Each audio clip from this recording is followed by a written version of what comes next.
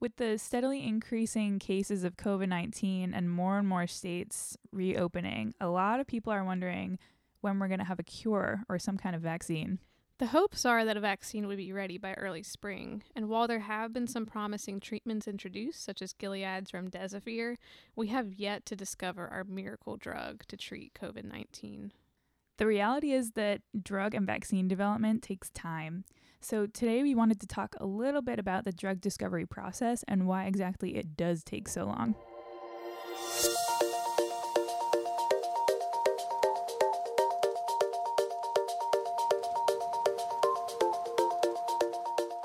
As we go through explaining the drug development pipeline, Emma and I will relate the steps to ivacaftor, an FDA-approved compound used to treat cystic fibrosis. While there are currently newer drugs used to treat cystic fibrosis, I chose this one as an example because it was the first drug to truly treat the underlying causes of the disease, not just the symptoms. So it was a pretty groundbreaking discovery. Cystic fibrosis, or CF, is a rare genetic disorder that affects the lungs, pancreas, and other organs. Cystic fibrosis is caused by mutations in the cystic fibrosis transmembrane conductance regulator gene, or the CFTR gene, because that's very long. The CFTR gene provides instructions to make the CFTR protein. The CFTR protein sits on the surface of cells, and it serves as a channel that chloride ions can pass through. Being able to regulate ion concentration is very important for controlling how water moves through the body, and this is especially important in the cells lining your lungs, because these cells have to maintain a lining of thin and free-flowing mucus to help clear away pathogens in your lung. Individuals with CFTR mutations lose some or all of the CFTR function and tend to have a thick and viscous mucus in their lungs. This is one of the reasons why they are so susceptible to lung infections. And this thick mucus can also form mucus plugs that block the airways. The average life expectancy for individuals with cystic fibrosis used to be around 25 years, but this has steadily risen to 37 years with the development of new therapies. Now that we know a little bit more about cystic fibrosis, we'll introduce the drug discovery process. This process is often described as taking 10 to 15 years. But before we jump into the drug side of things, I think it's important to remember the basic science behind this process can actually take much longer. CF was first described in 1938. The mutated gene was discovered in 1989, and ivacaftor didn't get FDA approved until 2012. For more details on why this basic scientific process takes so long, you can check out our previous episode on the scientific process. Wow, that is a long time, 1936 to 1989. Yeah, 50 years. Well, part of that is probably, nowadays we have so many resources with the completion of the Human Genome Project. We have all these technologies that let us sequence samples from patients. So, if this had arisen nowadays, it would have been figured out a lot quicker probably. Mm-hmm. Drug discovery can be broadly broken up into 4 major steps: discovery, preclinical work, clinical trials, and FDA review. Like Rachel said, the first discovery phase builds on basic scientific research. As scientists, we need to understand the fundamental causes of a disease before we can hope to sort through millions of compounds to find a treatment. This is why the first step is target development. What gene, message, or protein are you going to target? Do you want to improve the function because it's lost in the disease, or do you actually want to lower the function because it's harmful in the disease?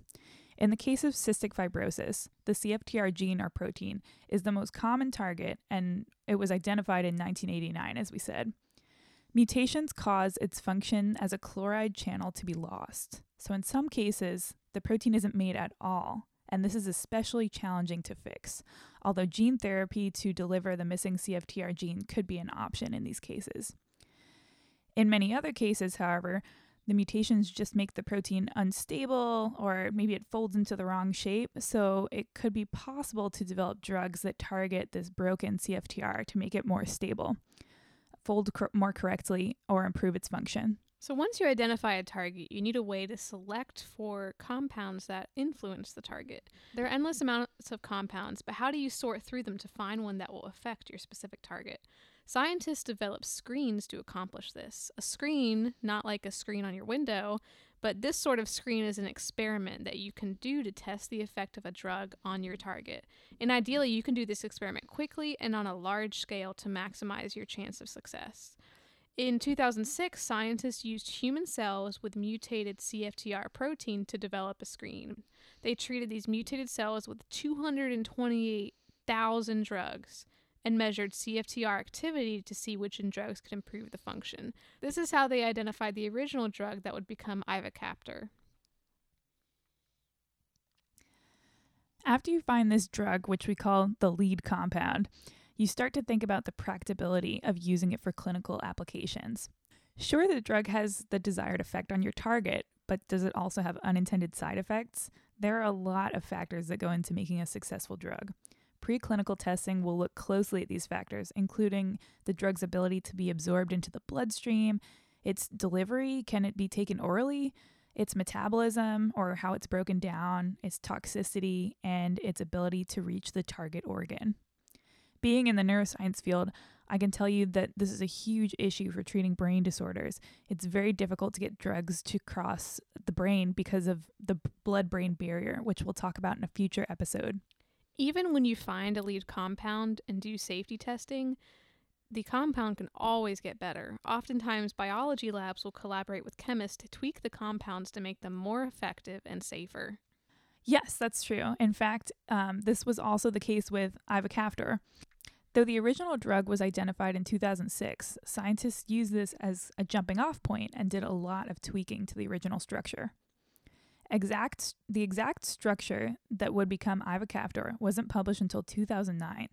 So from target identification in 1989 with the discovery of the CFTR gene to lead compound discovery in 2009, all in all, this amounts to 30 years of work. Woo! That's a long time. I mean, that's like someone's whole career.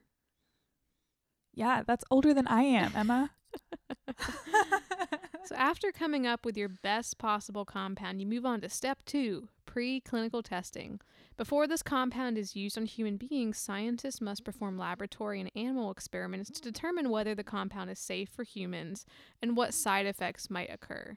Another important aspect that is tested is the drug effectiveness. There's no point to exposing an individual to the risk of taking a drug that doesn't improve outcome or quality of life. Next, it's on to step 3, clinical trials. This is where the price tag really starts to go up. Because of the financial and ethical risk here, less than 10% of lead compounds make it into clinical trials. Before you can even start clinical trials, researchers submit an Investigation New Drug application, or IND, to the Food and Drug Administration. In the IND, researchers have to provide all the foundational basic research for the rationale, as well as plans for how the clinical trial will be conducted and what will be measured for the outcomes to measure effectiveness of the drug. Much like planning for experiments in labs, it is absolutely crucial to carefully craft this application. Clinical trials are performed in 3 phases. Phase 1 is a small group of individuals, typically 100 or less, and the main goal here is safety. Researchers look at how the drug is absorbed, metabolized, and eliminated in humans. And they also test different doses to see what amounts are safe to give to people. Phase 2 is a slightly larger group involving hundreds of individuals. The goal here is to look not only at safety but also at efficacy. Or does the drug improve quality of life or prognosis? At this point, they will probably still include multiple doses so that they can identify the lowest possible dose that has the maximal effect. Phase 2 trials will also include a placebo, which is either a type of sugar pill in the case of non-life-threatening diseases, or a different drug that is currently being used to treat the disease in case of more life-threatening disorders. This is an important negative control because just being in the clinical trial could influence your mood and quality of life. Ivacaftor phase 2 trial began in 2010.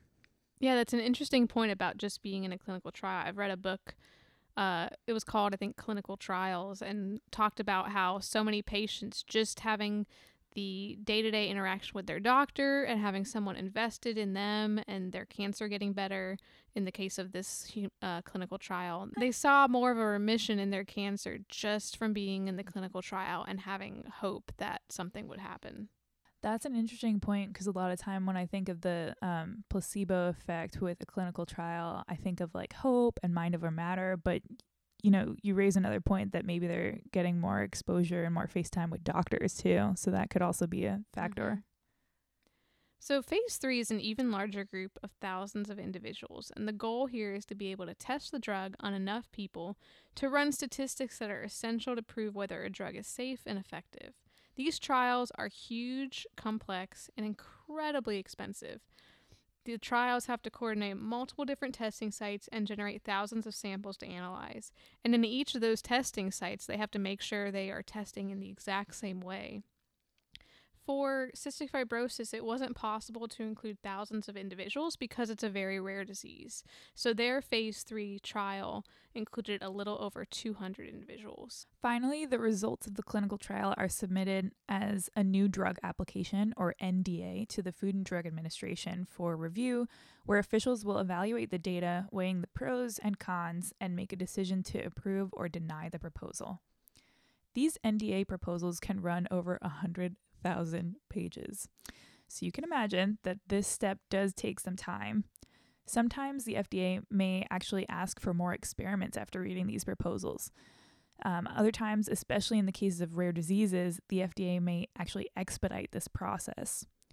For ivacaftor, this process took only 3 months, whereas the standard approval takes 10 months, and ivacaftor was approved in early 2012. About 50% of drugs fail at phase 3 of clinical trials, which is a financial disaster and can be heartbreaking for families.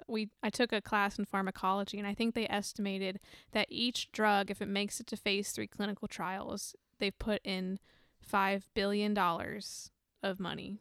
Wow.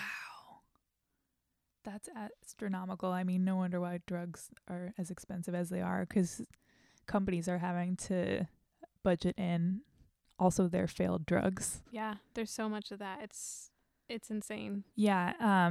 So it's a big concern in biomedical and industry research, but nobody knows exactly how to fix our broken drug development system. One pretty common concern is that basic research and testing is being done in human cells on a dish or animal models that are not always a good enough representation of what's actually going on in humans. But how do you remedy that with the obvious ethical concerns of experiments in humans?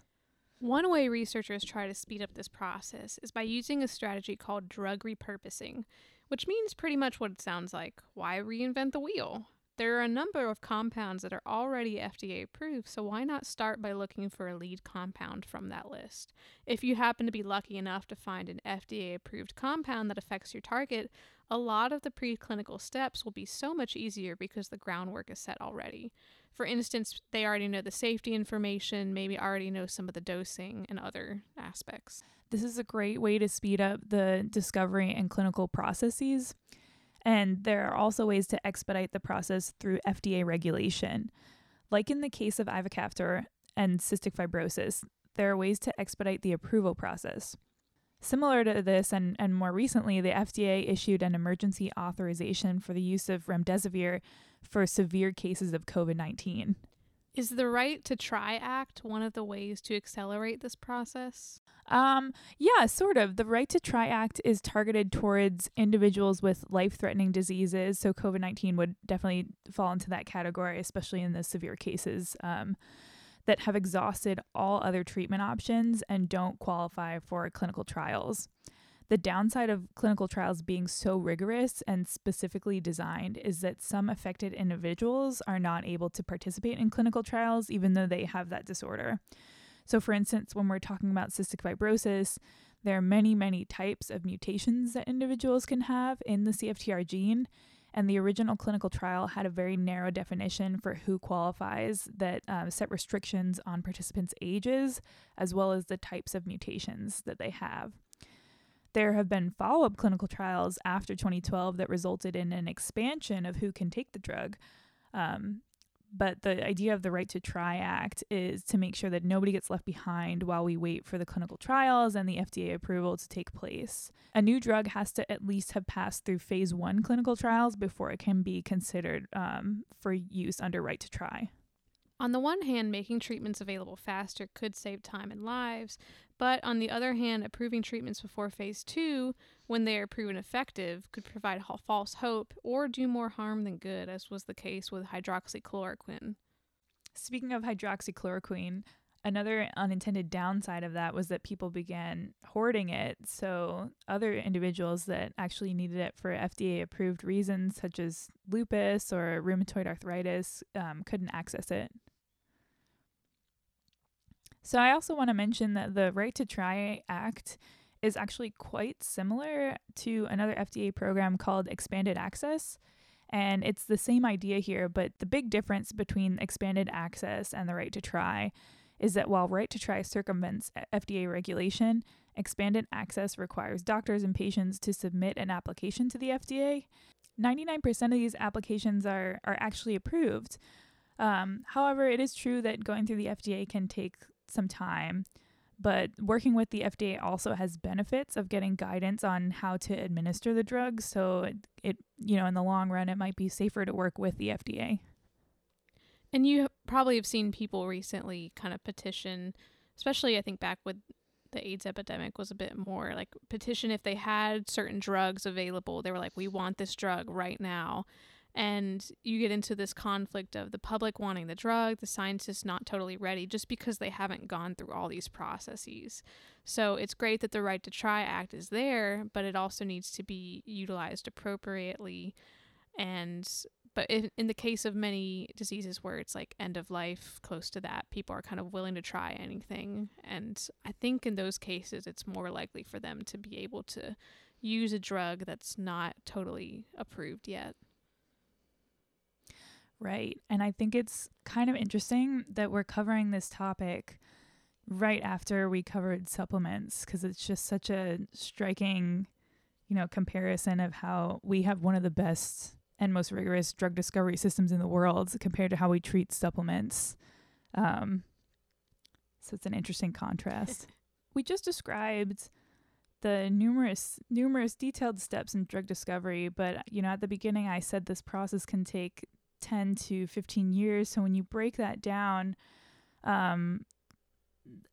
we talked about probably the basic science that goes into that goes well beyond those 15 years. But the kind of drug discovery, target development, and preclinical work can take anywhere from 4 to 7 years. And those clinical trials typically take about 6 to 7 years, whereas waiting for regulatory approval by the FDA can take 1 to 2 years.